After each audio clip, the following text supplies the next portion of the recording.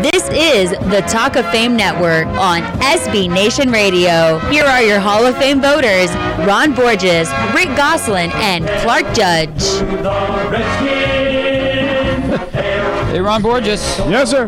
You know what it means when Geico says just 15 minutes can save you 15% or more in car insurance? I wish I called 15 minutes ago. You should have called 15 minutes ago, and you should go to geico.com, and you should have gone 15 minutes ago, along with that Redskins fight song. And hearing that reminds me, we've got Joe Gibbs on the line. Joe Gibbs has 3 Super Bowl rings on his hand and a bust in Canton, and for good reason.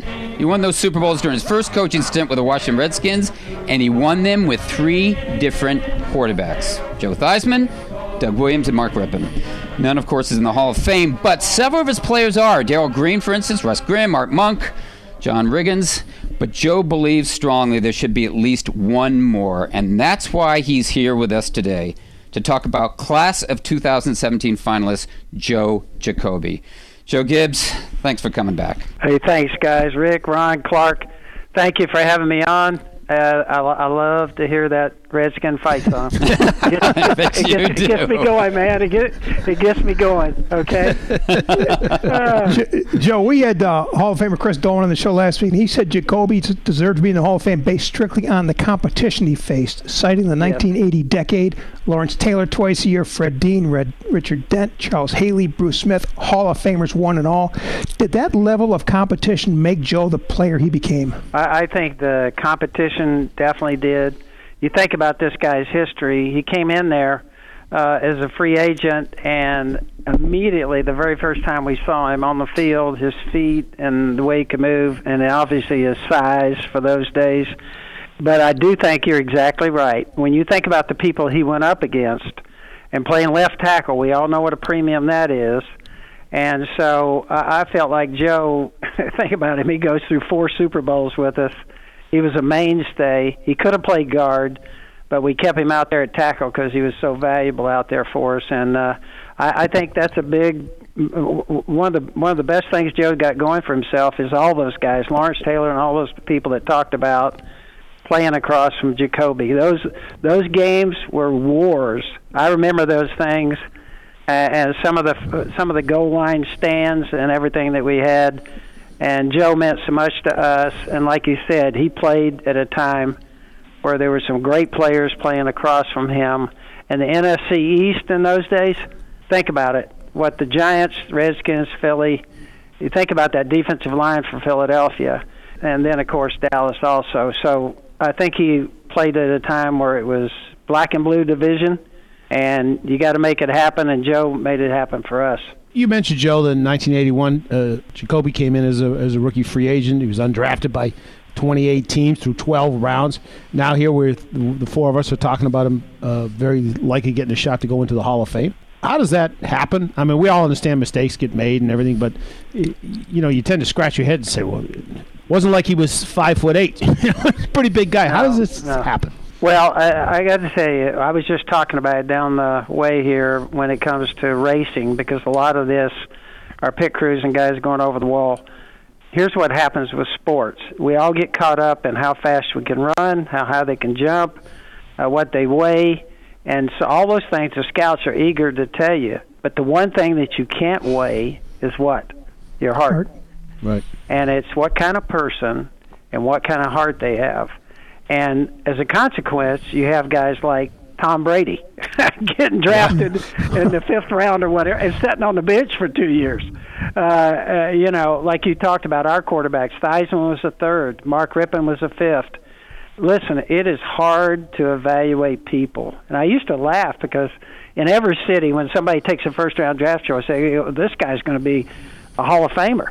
And that isn't the case. How many times do we miss on picking people? Because it's the intangibles, it's the thing that really what makes a person, come early, stay late, and is willing to pay a price. I always tell this little story. In 1984, we got off to a horrible start, playing a Monday night game against the Cardinals. I came out, I always talked to the team the night before, but it was a Monday night game. I came out and said just this: if you guys got anything to give the Washington Redskins, give it tonight.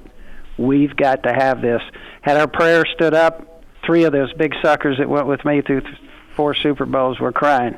That's what you need, people that care, I think. And it carries over to all sports. It carries over to business.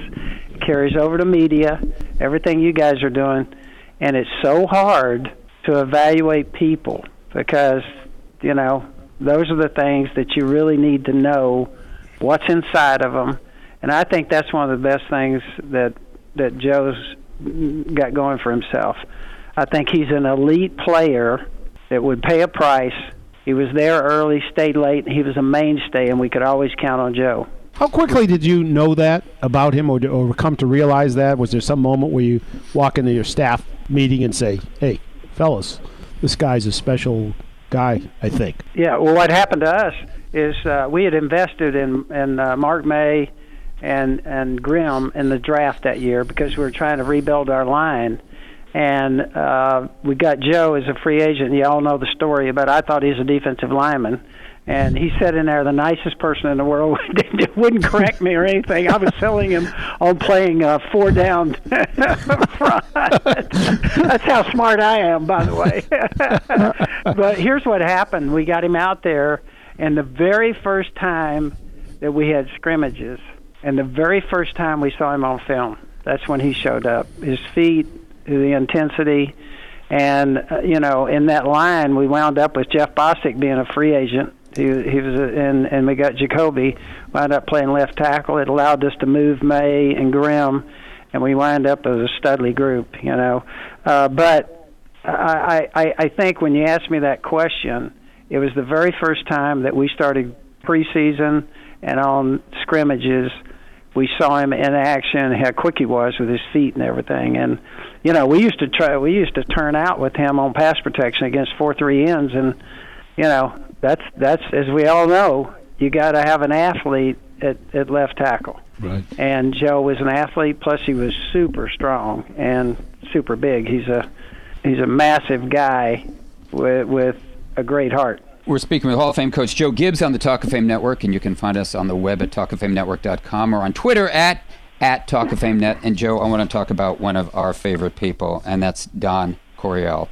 He's also one of the finalists beyond Joe Jacoby, and he gave you your head start at San Diego State, and you later served as an offensive coordinator with him, with the Chargers, of course, now the LA Chargers. But he's, as I said, one of the 15 modern-year finalists in this class. What was his greatest contribution to the coaching profession that would make him worthy of a bust in Canton? I think this guy was one of the most unusual people I've ever been around in life.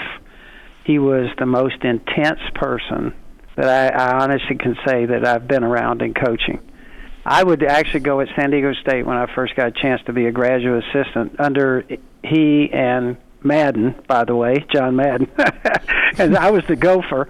I would open the door. I would open the door to his office sometimes, and he would be sitting in near dark and just concentrating, you know, and thinking about something.